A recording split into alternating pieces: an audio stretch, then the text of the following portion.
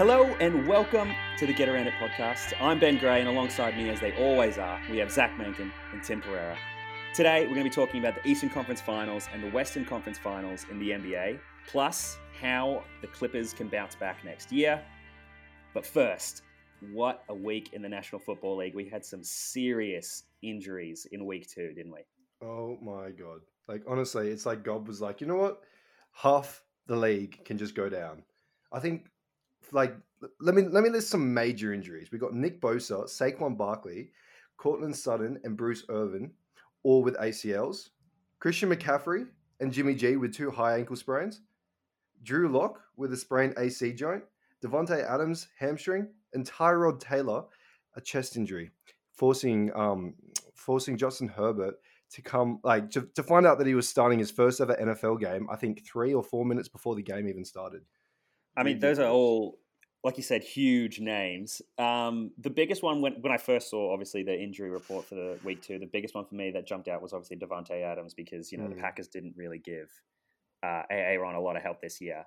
Seeing him out with a hamstring, I was like, this is not good for the weeks to come. But as it turns out, it seems as if it's just a light hamstring sort of injury. He sort of sat out the rest of the game after he got injured just as a precaution. So for me, I mean, I feel like I'm willing to ignore that injury. But out of the other names you listed, Tim, what do you reckon is the biggest loss? Look, Christian McCaffrey has to be up there, along with. But I think the biggest loss would be Saquon because he's out for the season. 100%. He's out for the season, and who have the Giants got? Like don't get me wrong, Daniel Jones, like he's young, he might have some flair, he may produce some Minshew magic. You're about to seriously diss Danny Dimes. We are not. We don't tolerate Danny Dimes slander on this podcast, Tim. I just don't know how you go from Eli Manning to Daniel Jones. Like, God damn, come on, boys. But yeah, this Saquon needs there's no comparison. He's out for the season. He was injured last year. Just give that man a break and an offensive line. God damn. Yeah. Look, let's be honest. The Saquon injury turns them from a 4-win team into probably a 3-win team. So, I don't know. I look at the McCaffrey injury, and that is like the season over. That is gone for that whole team, and that one hurts because we all love a bit of run CMC. I think for me, and I guess because I'm so high on him, Drew Lock being out for 2 to 6 weeks with the sprained AC joint. I mean, I know that this team is a year away from being a year away, but I really did have higher hopes for this team. But seeing him be out, I think for a possible 6 weeks, this team is not going to be good. This team has had a lot of injuries already, and so that's just another one. Another guy you're going to have to lose who was really going to be a big name this year to have a lot of development and play as many games as possible. It just sucks to have to see that happen. I was just going to say, for our point of view, I think our 3 teams came out unscathed.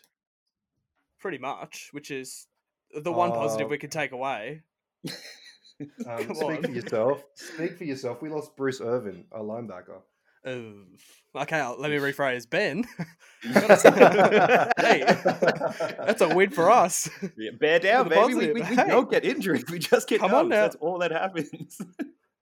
Back to your point about Christian McCaffrey, Menken. It does say that he is only out for 4 to 6 weeks. How big of an impact do you think those 4 to 6 weeks is going to have on that team?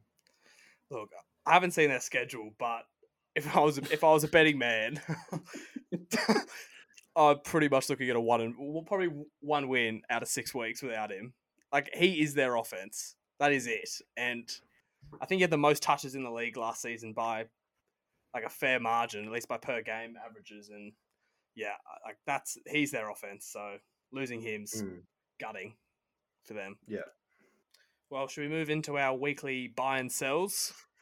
If you haven't heard our last week's podcast, what we do is we go every week. We look at the whole National Football League. We can talk about a team or an individual, and we buy if we think that from last week's performance, we think that there's a huge potential for growth in the future, and we sell if we think that this week's performances kind of, knock them back a peg for the future.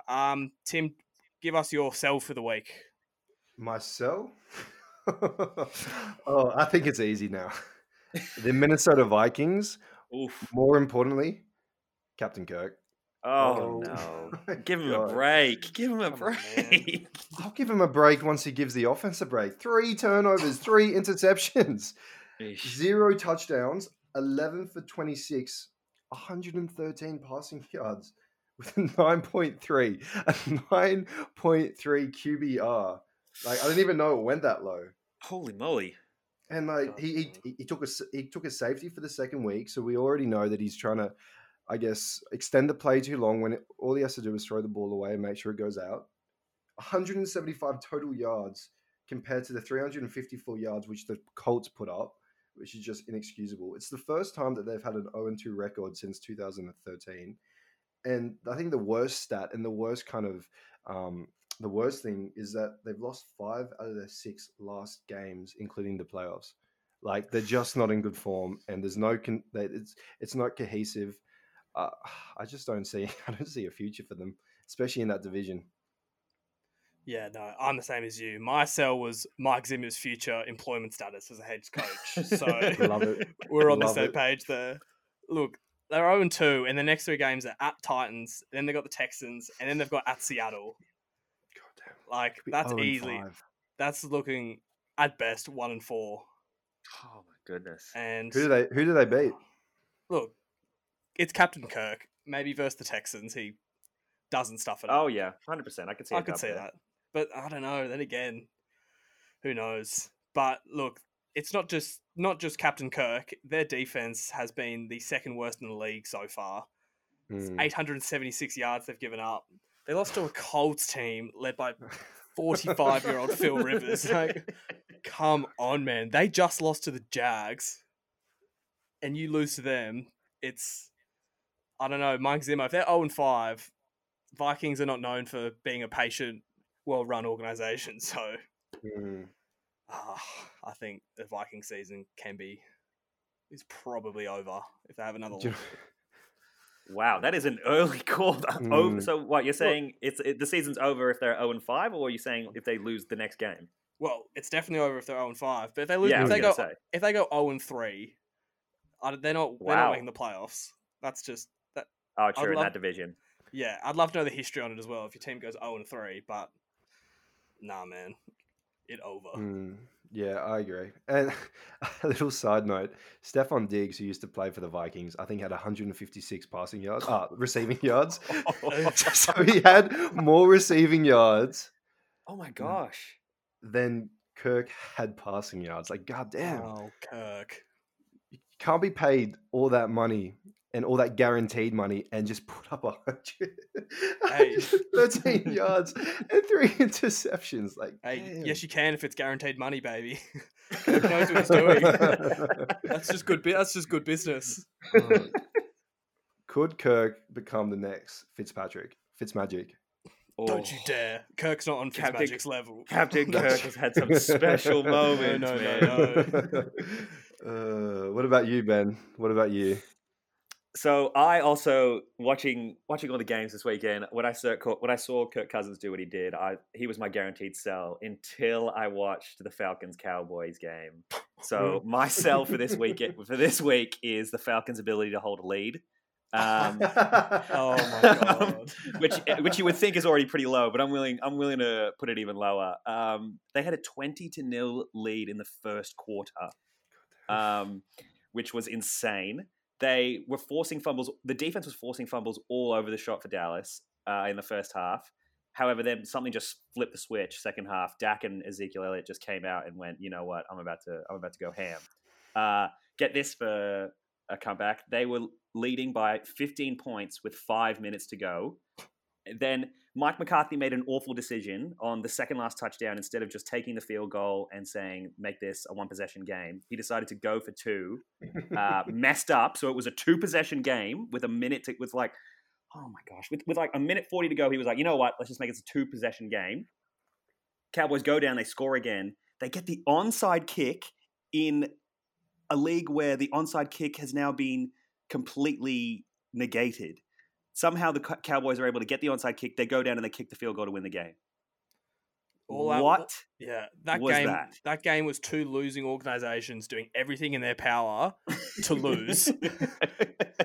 And it came down to who wanted it more. And it came down to the Oh, my onside kick, and the Falcons wanted to lose that game more. Because, oh my God. The special teams unit who would just watch the ball sort of come towards them. They didn't have any sense of, if we just grab this ball, it won't matter whether it goes 10 meters or not. Yeah, it's just like, surely one of them just tapped the other on the shoulder and said, hey, let's like jump on the ball. Let's just end it. Like, just don't, like, jump's too strong a word. Just fall. Literally fall on the ground on top of the ball and you win. God, yeah. That was a tough watch, and it was even tougher just because Matt Ryan also had a great game. He threw for 273 yards, 4 touchdowns. That's a really solid game, and now it's forgotten because the Cowboys won in the last second. Do you know what's amazing? With 3 minutes to go in the fourth, the Falcons had a win probability of 99.9%. Only the Falcons could manage to mess that up. And even worse, they lost to the Cowboys. Oh, them boys. And now everyone's getting hyped. They're getting hyped. I will admit, them boys did look good when they decided to turn it on. Yeah. Ooh. Really? No. Well, like, I don't know what you mean. They gave up nearly 40. And like they won. A dub's a dub, Bro. And also 0 turnovers against the Atlanta Falcons. Like 0 turnovers and 1 sack. Oh my God. The offense, though. The offense. Dak threw for 450 yards. No, that's the defense of Atlanta. If you don't put 40 on Atlanta, I would cut you the next day. Well, should we flip it around, Zach? Let's flip it around. I have for my bye, Patriots are going to win the AFC East. Oh, okay. Oof. As far as losses go, can we admit that's about as impressive of a loss you can have? Mm-hmm. Yeah, Ben, 100%. Ben, I want you to say it with me, and Super Cam is in the building.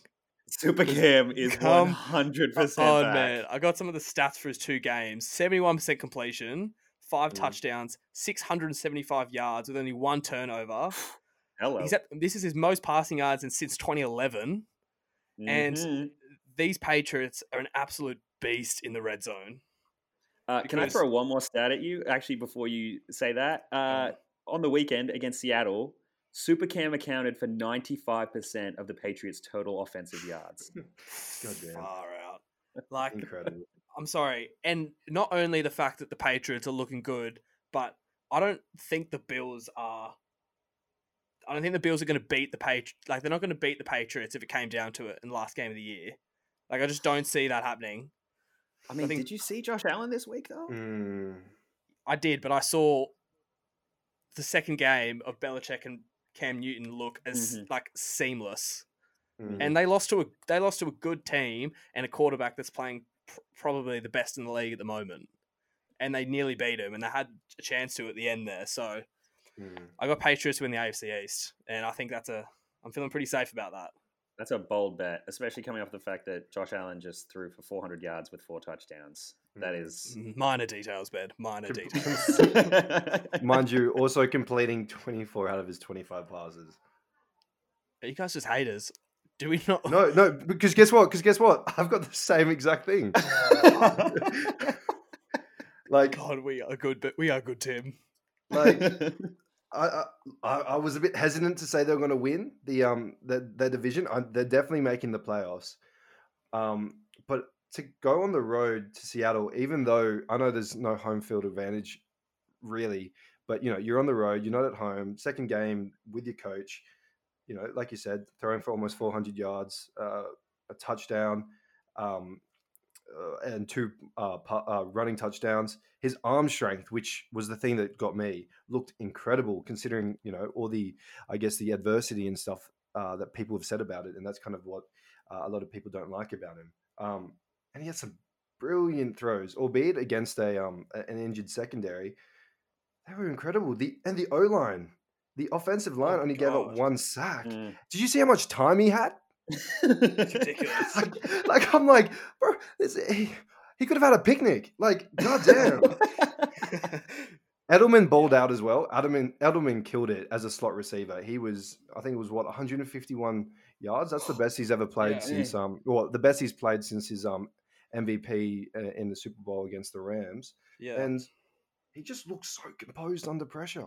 I don't really agree with the final play call. I mean, I'm happy that it happened because it was quite predictable. But if they lined up like that, shot right, and maybe did a little pop pass to one of the tight ends, that probably would have won them the game. But at the same time, it's just a classic between the Seattle Seahawks and the Patriots. Every single time they play, it goes down to the wire. It doesn't matter who's playing. Doesn't matter what the quarterbacks are.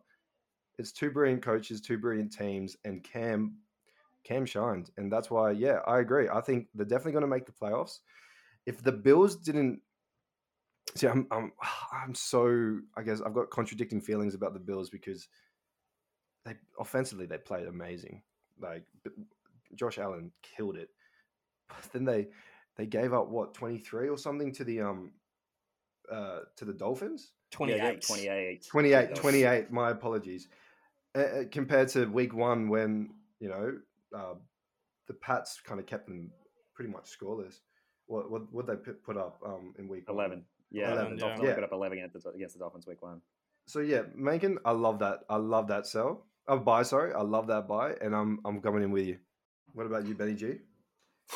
I mean, I had Super Cam down. I'm going to give a quick shout out to my boy Kyler Murray on the Cardinals. My boys tweet. Kyler Murray, 286 yards. It's going to catch. Don't worry, it'll catch eventually. I've waited a week. I've waited a week to hear that. It feels like I'm going to do it every week if he keeps playing like this. 286 passing yards, 1 passing touchdown, 2 rushing touchdowns. The guy's a beast. I also had down Justin Herbert, like you said earlier. Yeah. As it turns out, he only got told he was going to start less than a minute before kickoff. Less than a minute. And then less than a minute before kickoff, and then he puts up 311 yards, a rushing touchdown, a passing touchdown, 1 interception, which is possibly one of the worst things I'd ever seen. He was keeping toe-to-toe with Patrick Mahomes, the best quarterback in the league, managed a 10-minute drive to end the game, secured the field goal, and really in the end just fell to Mahomes' magic. He was going to be my buy, except for the fact in that same game came my real buy, which was Harrison Butker's right foot. My God. That man hit the 53-yard field goal, which was then called on a flag, got taken back to 58 yards, hit it, even though there was a timeout, and then took, on his third attempt, 58 yards, hits it to win the game. That is one hell of a man. I feel for Justin Herbert because he had such an awesome game. It sucks that it was ruined by one of the best field goals I've ever seen. But, man, Harrison Butker's right foot. I want to buy all my stock in that one. Holy moly! Did you see Pat Mahomes' stats in the fourth quarter compared to the rest? Oh, it was disgusting, wasn't it? What did he have? I'm pretty sure it was like 11 out of 13. Was it 2 touchdowns? Or at least 1 touchdown? 130 yards. Like, come on now. But yeah, I agree. Probably more for your first point in the Herbert, because goddamn, to do that against the reigning Super Bowl champs. Mm-hmm. But that kick, wow! Oh gosh, it was beautiful, and it did take some Patrick Mahomes sort of magic. He had, I don't know if you saw that beautiful crossbody throw up the field. Like, God, man, just give the Chargers a chance, man. They really did try, but it just feels like no matter how much of a lead you sort of secure on the Chiefs, that Patrick Mahomes is just going to come in. He's just going to come for you.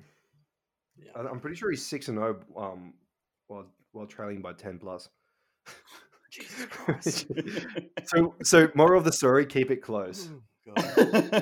Moral of the story, draft Patrick Mahomes. Yeah. No. Mitchell Trubisky. I tell you what, Mitchell Trubisky. Listen, no. Hey, Mitchell Trubisky. Did you see him this game? Mate, 2-0. Listen, he's 2-0. Mitch Trubisky. Oh, actually, I'm not going to read the stats. Hey, win's a win. Win's a win. Win's a win. Okay, he's 2-0, just like Patrick Mahomes. You know who's not 2-0? Deshaun Watson. So, coincidence? I don't think so. I think not. All right. I don't think so. Mitchell Trubisky is at least the second best quarterback in that draft class now. Shall we move on to our 5 big games we've got lined up for next week? Mm-hmm. Love it. So we've gone through all of them.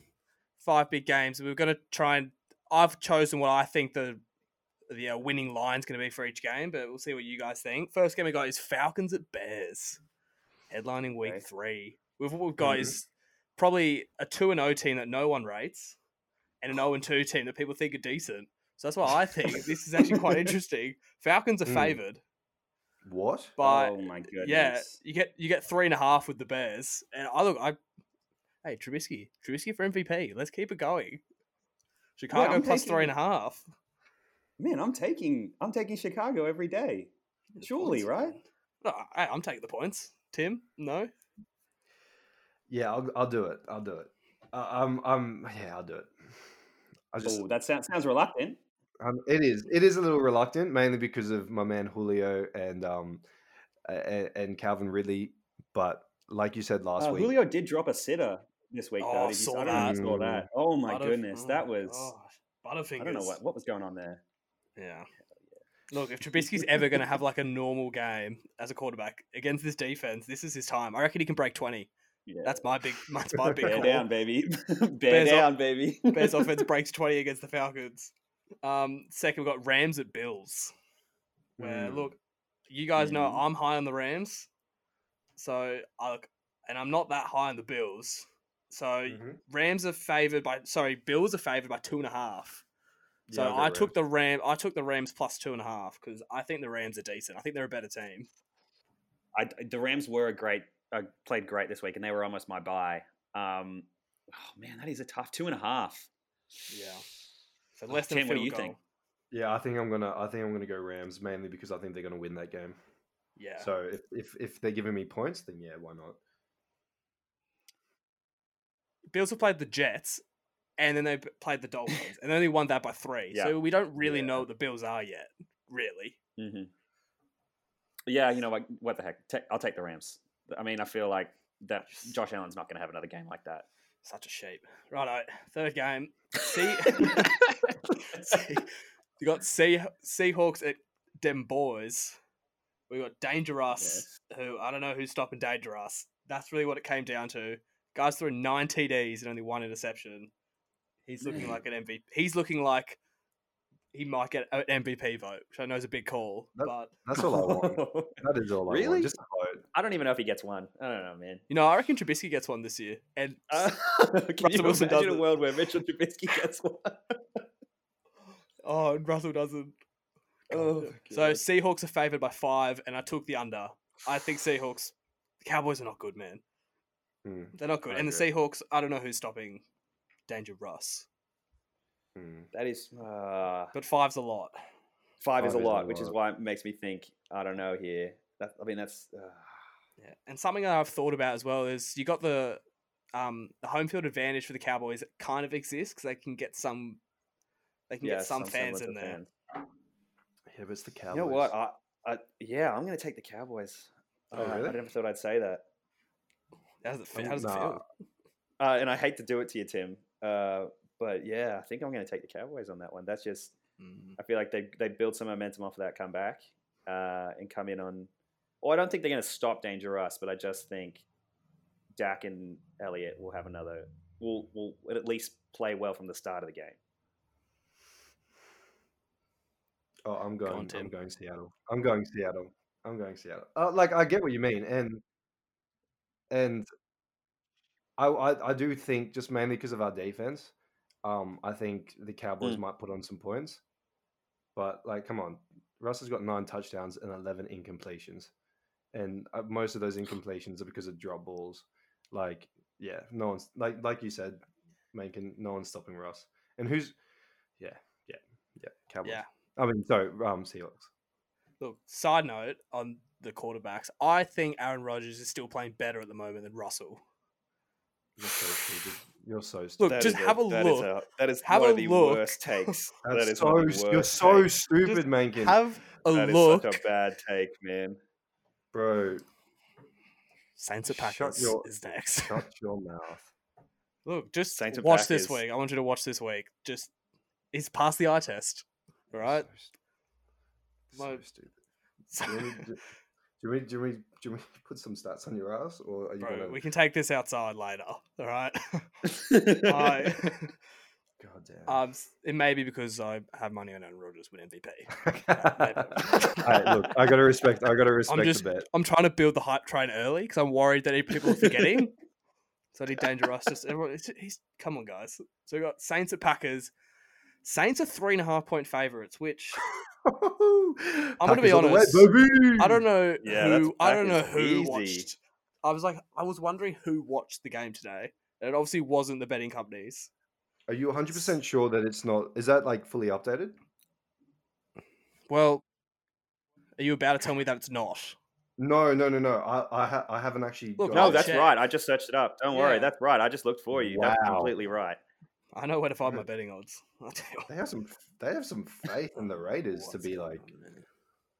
Like the Packers lead the league in yards and points.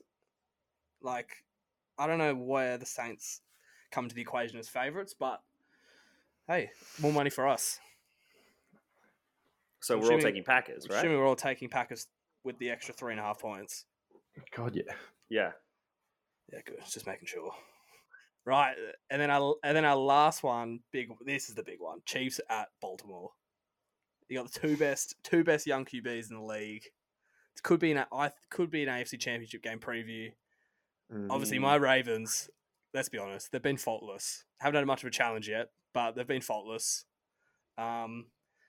Ravens are 3-point favorites, which really was tough for me to choose because, you're getting the Chiefs and a field goal. But I went Ravens -3. Oh my god! Of course you did. Of course Come you on, did. man. I don't know who's stopping us. It's not Pat Mahomes because It's the Chiefs. It's the Chiefs. You said two of the best quarterbacks. Well, one of the teams has the best quarterback in the league. No, it's and true. It's not the Ravens, and it's not the Ravens. It's Mahomes, and I feel like it'd be wrong for me to bet against Mahomes, so I'm taking the Chiefs. Come on, Tim. God, I'm in such a crossroads at the moment. Come on, Baltimore. Such a Baltimore's crossroads at the defense. moment. Don't think of the offense of either team. Think of the defense. It's not really No, about the quarterbacks. I'm thinking about your offense versus the Chiefs' defense. Come on now, pig. But Whoa. the points. Yeah, but it's in Baltimore, baby. I don't care where it is. It's Patrick goddamn Mahomes. He Like, does not care. Come on, Tim. I'm going to reluctantly go. Oh my god! No, you know what? I'm going to cautiously go the Chiefs. Nice. I like your This use is- of actual tips there. 51% Chiefs, 49% Ravens. 51% dumb idiot. And then 49. You were so close to being right. I've got We're a winning gut that. feeling. I'm sorry, Ravens win Yeah. this. We are I got a looking gut- so good. I got a gut feeling you do win it, but I can't bet against Mahomes. And I don't want to bet. You'd be wrong to do that. And I I don't. was going to say, I just think you don't want to bet. I just think you don't want to bet with me. You don't want to bet on the Ravens.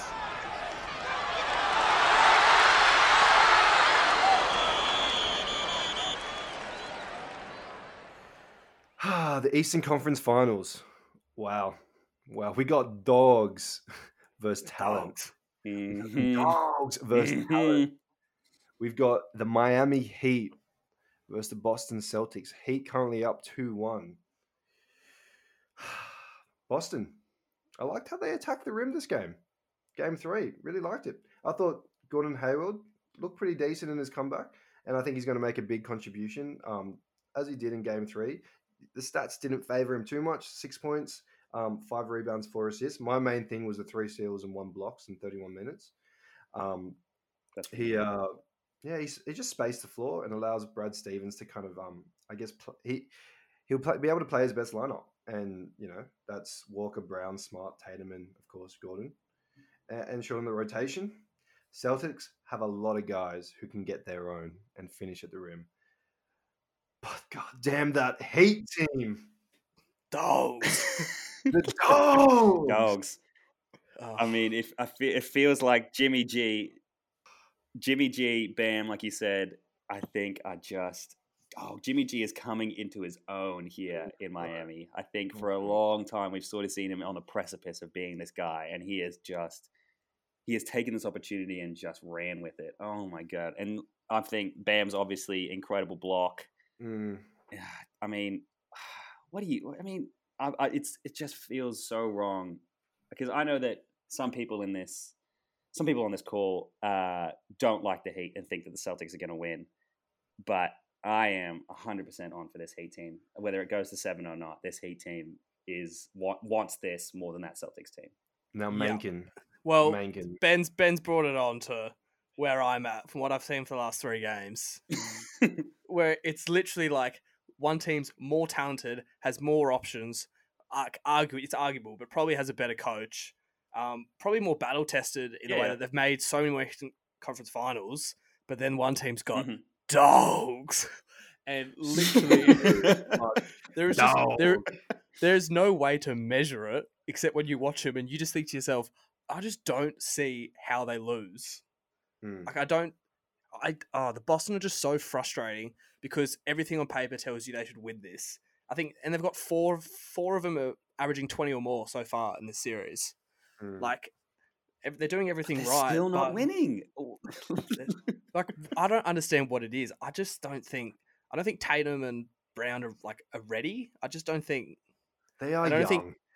Yeah, but I know, but they're young in age, but they've had a lot of playoff experience for their age. I blame a little bit on Kemba. Kemba's supposed to come in and be the old dog. Oh, come on, and man! He's just not. Cardiac Kemba in those last closing minutes, him and Daniel Tice link up so well, which is something that Jason Tatum, Jaylen Brown are not going to be able to do. Yeah, Game 3, I think, is a good sign for people that picked the Celtics beforehand. But can they do it 3 more times? If they play like they did in Game 3, they win the series. But you even go back to the Raptors series, like that series should not have been close. It should not have gone 7. But Boston just don't have that. I guess that killer instinct to just close out a team. But these Miami Heat, oh goddamn, they do. And I think Game 2 was a perfect example of what you were saying, where they're not able to close out because they were up big heading into the half in Game 2, and then just collapsed in the third quarter, and the Heat took the game because the Heat once the Heat get a sniff, I think they will take that and just run with it. Yeah, it's going to come down to the fact that Boston won't be able to steal a game off Miami. So if they're going to win, they're going to have to just win like they did in Game 3, which is just by being a completely better team. Because if it came down to a 50-50 game, I don't think anyone would bet Boston would come out on top of a 50-50 game. No. And the other thing is, like you said, Ben, in Game 2, they let that big lead at the half slip.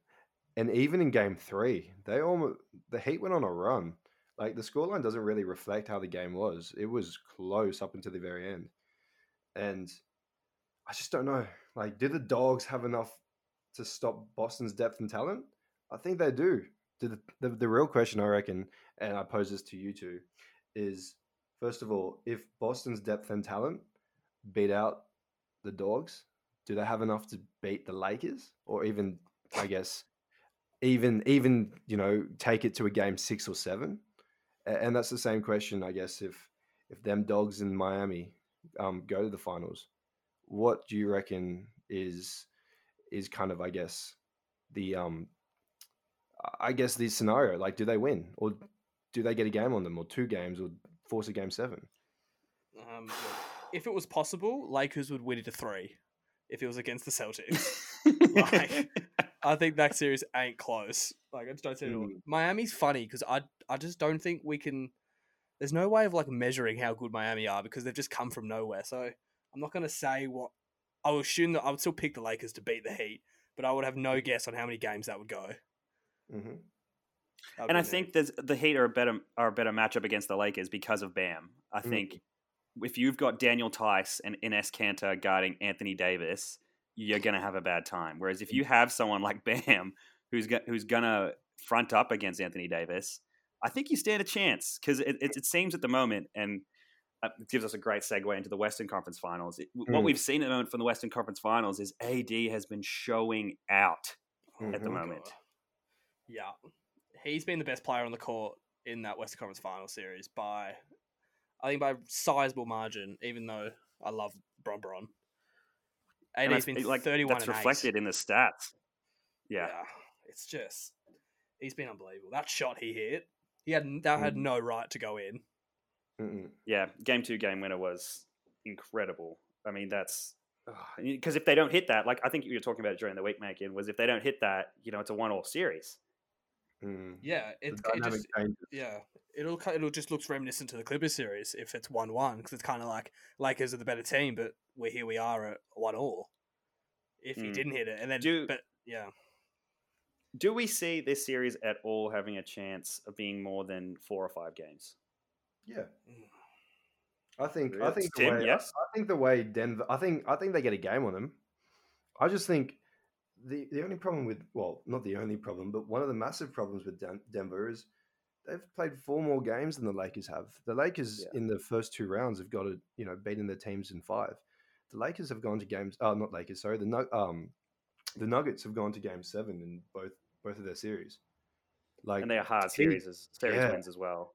Like fatigue has to start to like kick in. yeah. So I would have gone the other way with that. I kind of think that because they've had such a big break, I feel like Denver are just like they're kind of like tunnel vision at the moment. Like they're just like there's just no thought process because they've been playing so much, and all these games they've had have been so important because they would have had what? So they've had 6 elimination games already in these playoffs. If you think of the 2-3 game, 6 elimination games. So I don't know. I would guess it goes 6. If I had to guess now, I still think Denver win 2 more, and we finish at Game 6 because they've been unbelievable at coming back when no one expects them to. Now, can I pose you a quick question? LeBron killed it in the first half of Game 2. He had 20 points. I think on like 8 or 9 shooting or something like that. What do you think happened to him in the second half? Did he just let AD cook, or did he just because his field goals were 10 from 20, 3 from 8 from 3-point, and he only had 4 assists. Like it's almost like he completely collapsed in that second half. And I love that. Don't get me wrong, LeBron. Like I'm not talking at all any crap about him. I'm just asking or merely posing a question. Is he getting to that point where he can't close out games? Or is he letting AD do it, like, I guess, take over that team? And is it almost that transition before the finals? I feel bad saying this. I kind of don't want to say it, but it's a passing of the torch. I don't think LeBron's going to close games after this year. Like, or at least AD is going to be the number one. AD is the number one dude going forward, and that's not because he's old, man.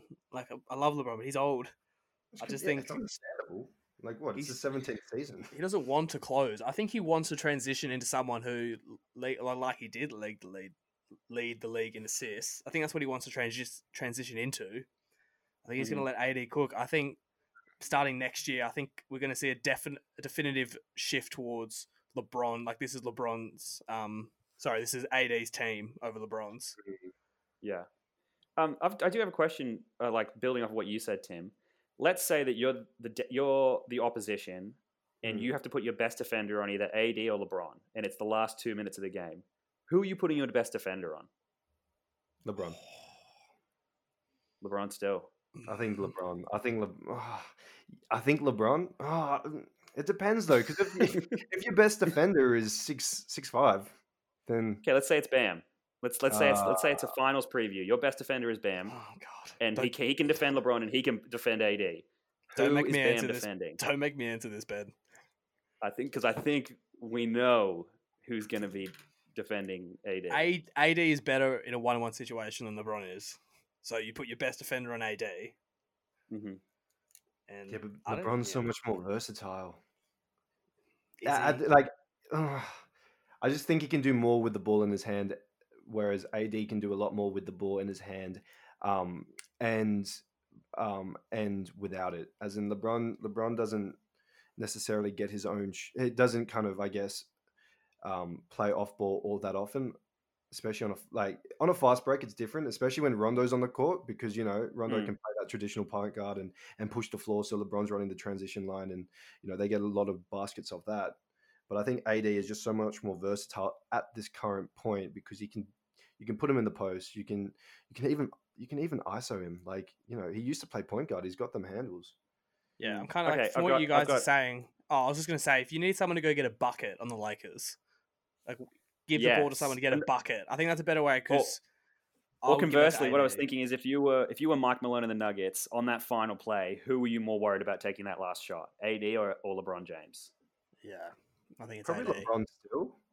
Just on the last shot, I think on the last shot, which leads to AD taking that last shot, if you know what I mean. Like, do you remember Yeah, when? that's Do you true. remember that game? I think it was against the Nuggets when Vogel drew up this incredible play where it was a fake to LeBron. AD. It was also a fake to AD, and then Kuzma hit it from the three. Yes. Yeah, that was a good play.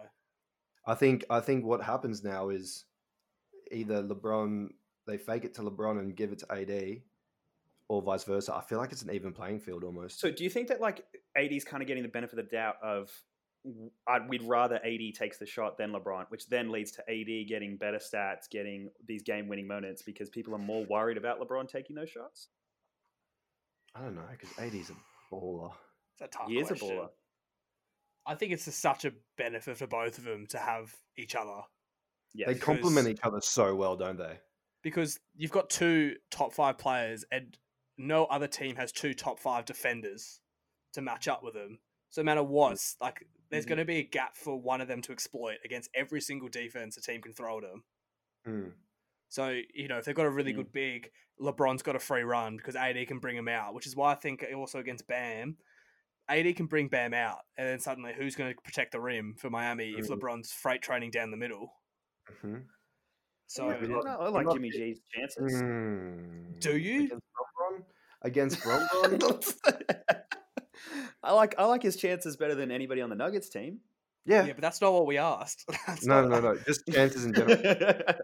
Like the only team, I think he's. Come on, man. The only team that would have, the only team that has been built to beat the Lakers is the Clippers, and where are they now? Yeah, they had.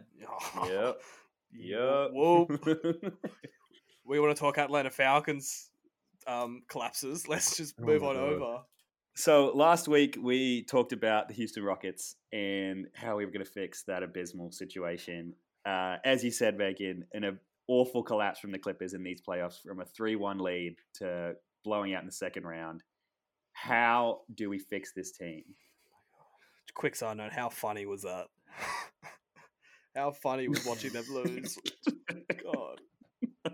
I think Game 7 was incredibly hard to watch. Holy moly. Seeing Kawhi and Pandemic P just not ball out at all. God. That was a tough watch. It was almost embarrassing. But that moves us on to the off-season. Do we want to start with coaching? Because I've got a couple of comments for Big Bad Doc. Okay. What do you got? I love Doc. His voice is one of my favorites in the NBA.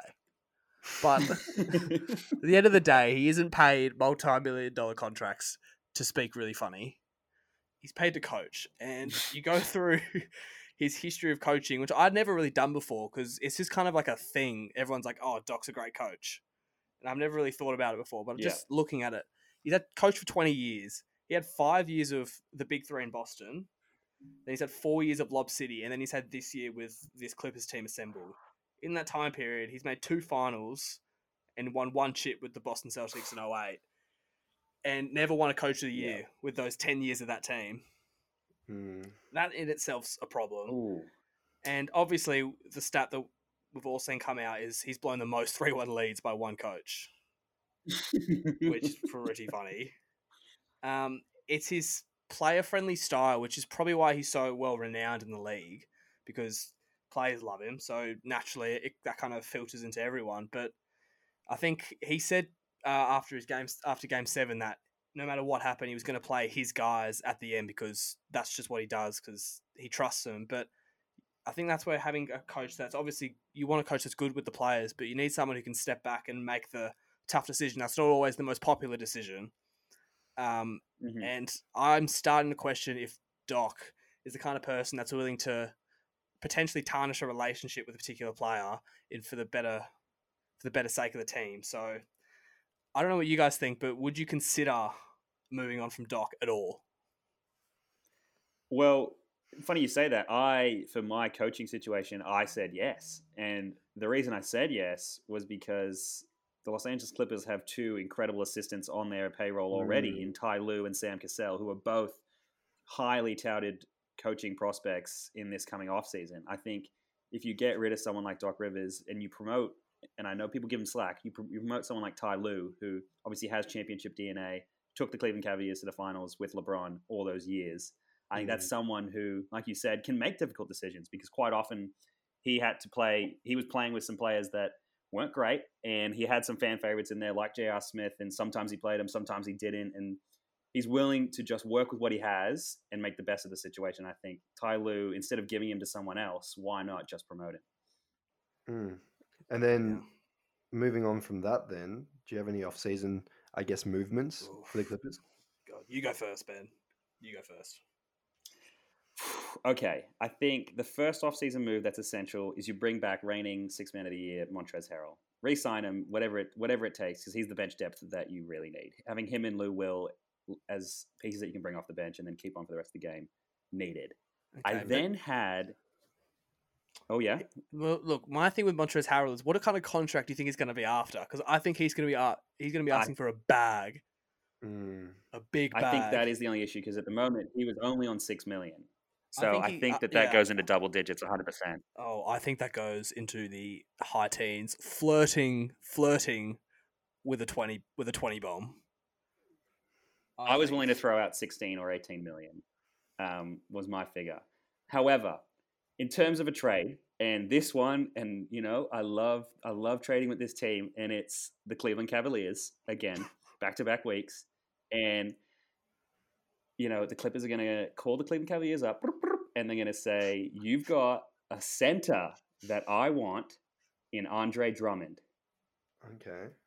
What do we think about the idea of bringing Andre Drummond to the Clippers? For who? So they give away Ivica Zubac, who really wasn't very good. They give away Rodney Magruder for money, and they give away Patrick Beverley.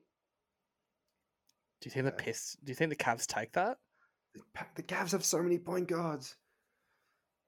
Yeah, but what's another one? You get off Andre Drummond's contract, you get Zubac's cheap contract, you get a dog in Beverly, and there's not much draft capital to give away. But I think you're getting rid of the Andre Drummond idea. And then in terms of you're missing a point guard, Ben, if Goran Dragic doesn't re-sign with the Heat, pick him up on the cheap. I think is a possibility. Love it. Cheap though. Cheap. I mean, the way he's been performing recently. Yeah, I think cheap enough. Patrick Beverley's getting paid quite a serious amount. Last time I checked, and I think you can get him for something similar. Okay. Look, I'll think about it. As a GM, I'll think about it. But I'll be honest with you. Pure honesty, you haven't blown me away with a trade offer. Oh, okay. Why? Have you got anything interesting for me? Look, you guys know my feeling of Mr. Paul George. All right? Oh, no. Okay. Wow. Man's a cancer. He just is. I'm sorry. And that is no understatement. A locker room cancer. If you heard his Game 7 comments, I think they're not good. Apparently he had a big speech after Game 7 telling everyone to come back next year, which was met with a few eye rolls considering he just scored 10 points. And gets paid $30 million. So and the Clippers gave away 5 first-round picks for him. Yeah. So I think a lot of those guys look at him, like the core of that team, your Lou Wills, your Montrezl Harrells, your Pat Bevs, and think, what we did without you, and then you've come in, overpaid, in the big moments, you never come through. I just think he's just not it. And I've got a few trade offers. I've been hard at work at the ESPN trade machine. I've got 4. Just have a think about them. I'll give you number 1. I don't know if this one's could be a resounding no, but we'll just see. PG for Joel Embiid. No. For who? Both? And just straight swap? Just a straight swap? Straight. Well, you can add in bits and pieces, a few sides if you want, but the cap works. That's the main. Yeah, cap works. All these, no cap works. I've checked. I think you'd need to give up more on the Clippers side. Yeah, 100%. Well, that's good though, because I think both sides would go for that if you gave up more on the Clippers side. But that again brings back to that whole argument that they're currently having in Philly of, do you keep Ben Simmons or Joel Embiid? So that's you keep Ben Simmons. I think if you're Philly, but I mean, Joel Embiid. We're not doing this. We're not doing this. We're not doing it now. But I think Joel Embiid is one of the best centers in the league, if not the best on a good day. And you're trading him for someone who's just come off an awful year in Pandemic P. Look, we'll move on from it, but keep it in your back pocket. I've got this is just more the crux of each trade. You can add in the extras, but if you were for both sides, Chris Middleton and Bledsoe for PG, because I think both sides benefit off that. That I don't hate. Oh yeah, you don't hate it. I just don't think the Clippers about take that. Really? I don't. Oh, really? I think that the Bucks wouldn't take that because I think you're giving away 2 starting lineup players. Okay, if I chucked in a Lou Will for you, Ben? Oh, I like oh my god! If you chucked in Lou Will, that's a done deal. Yeah, if I chucked in Lou Will, okay. So Lou Will and Paul George for Chris Middleton and Eric Bledsoe, that's a done deal for the Bucks. I don't know if the Clippers would ever do that. That is a tough deal from the Clippers, especially unless the Bucks give up a first. Especially because the Clippers have given up five of their own, like 5 first-round picks. Like PG's only got 1 year left in his contract. He's got that player option. So yeah. Well, what's Middleton? Middleton signed for a few more years. Yeah, Middleton's secured. Yeah, and so is Bledsoe. Secured. I like that one. That's not a bad one. That's my favorite out of the 2 so far. Okay, well that just means you hate the other one, but we'll move on. This one's there is room for a few extras, but the crux of it, Oladipo and Malcolm Brogdon for Pandemic. No. Wow, so we go back to the Pacers. Back to the Pacers. Get him back. I don't think you're getting enough value if you're the Clippers. What about Miles Turner as well? Because that was the other one I was thought about throwing in. That's huge. I think the Miles Turner is a huge one just because their center position is so weak. Yeah. Okay. But, last one was probably my favourite. Kemba and Marcus Smart and two future first-round picks for PG. So 2 point guards, 2 first-rounders for Paul George. So now you've got a shooting guard, 3 small forwards. You can move people around.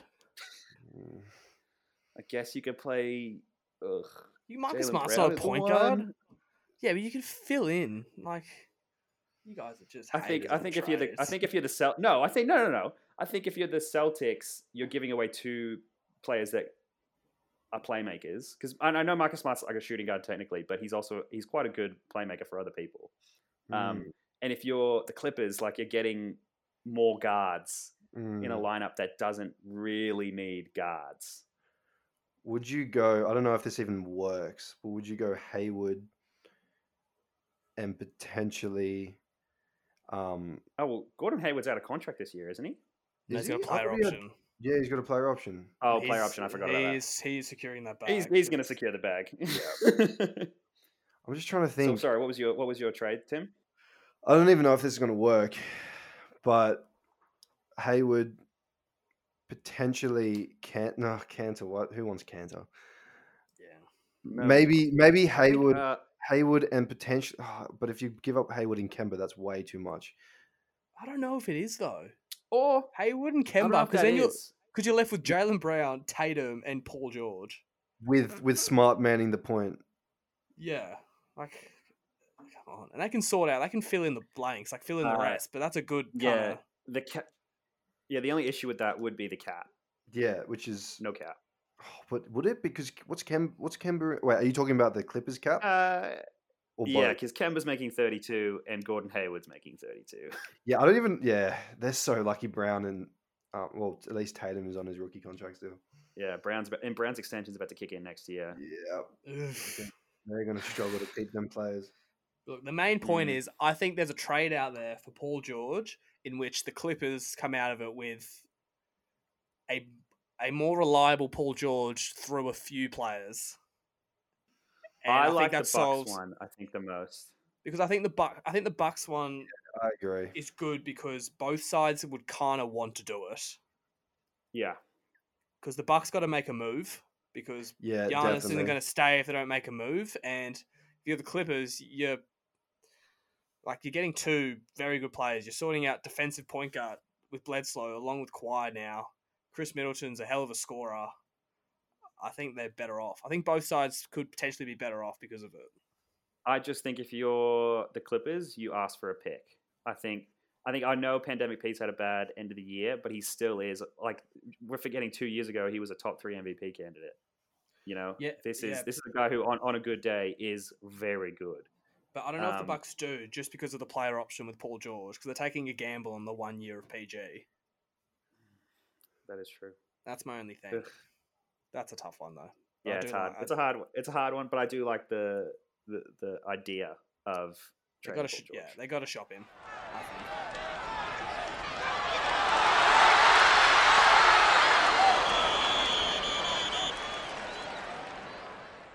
I think, Zach, we are witnessing a new dawn in golf. I think Wow. we are witnessing a complete change in the way people play.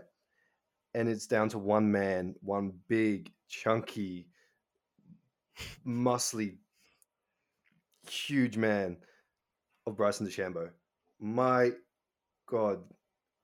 That man this Sunday playing in the US Open. Wow. Wow. To come back and be the only one to shoot under par on a final day of a major. I almost found it underwhelming. I don't know about you, Mankin. What's your thoughts?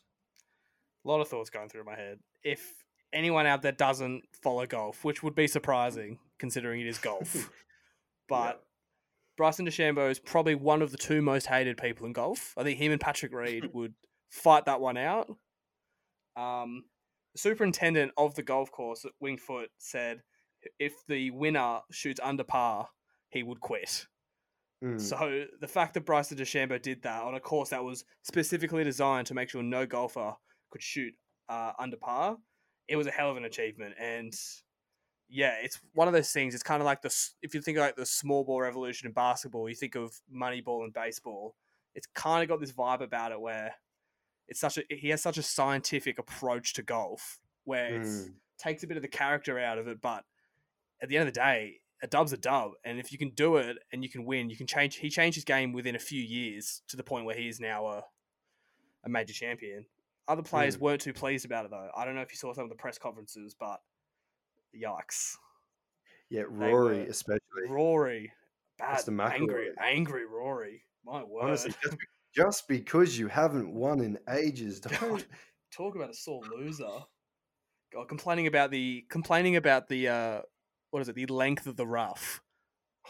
That's it didn't bother Bryson. Like, come on now. Yeah, well, last time I checked, you all played in the same rough. Exactly. It doesn't. Oh, we can have a rant about this, Zach. My God. Oh God, this is just so much golf ranting I want to do. But look, at the end of the day, credit where credit's due. Bryson, well played. I mean, I thought Dustin Johnson had found out how to be as close to perfect, aka Tiger Woods. You know, in the previous few rounds, in the previous few tournaments, and then Bryson DeChambeau decided to learn how to hit bombs and just disregard, like you said, that incredibly thick rough. Can we talk about Matt Wolff for a second? Yeah, what a choke! What a choke! That was a Falcons. Talk about a weekend of just watching people choke. You got the Clippers, you got the Falcons, and then you watch Matt Wolff just implode. I thought it was Matt Ryan playing golf. Like, my God. To shoot +5 on a Sunday in an Open. Yeah. In a major. It was just sad because we all wanted DeChambeau to lose. Yes. No one wanted DeChambeau to win. That's really what it was about. It wasn't really the fact no one could actually care less if Matt Wolff won it. It was just the fact that Bryson DeChambeau won it because Matt Wolff played bad. Yeah. Now, Zach, you may contest to this, but I said it a bit before, but did you not think that the win was a bit lackluster? It was just, I felt like it was very anticlimactic, especially to win by 6 strokes. And, you know, like, we're so used to the final kind of day being one, you know, you've got 3 people in the hunt or 6 people in the hunt looking for that major. But Bryson just literally hit it out of the park. Yeah, it's weird. I don't know how we've ended up at this, but the sport that's the most impacted by no crowds is golf, which is kind of weird because it's golf. But I don't know when you got to be fair, I don't know if you were watching, but it's like tradition that the person who's about to win it putts last. Bryson just Mm. stepped right up and went third last. It just completely killed the moment. Just any more reason to hate him, but yeah, God. it was a anticlimactic finish. Disappointing because US Open's usually the best spectator major, but yeah. Definitely. All right, that's it, guys. Thank you very much for listening to the second week of the Get Around It podcast. Please follow us on Twitter at Get Around It Pod and like us on Facebook at Get Around It Podcast. Thank you very much for listening and see you next time.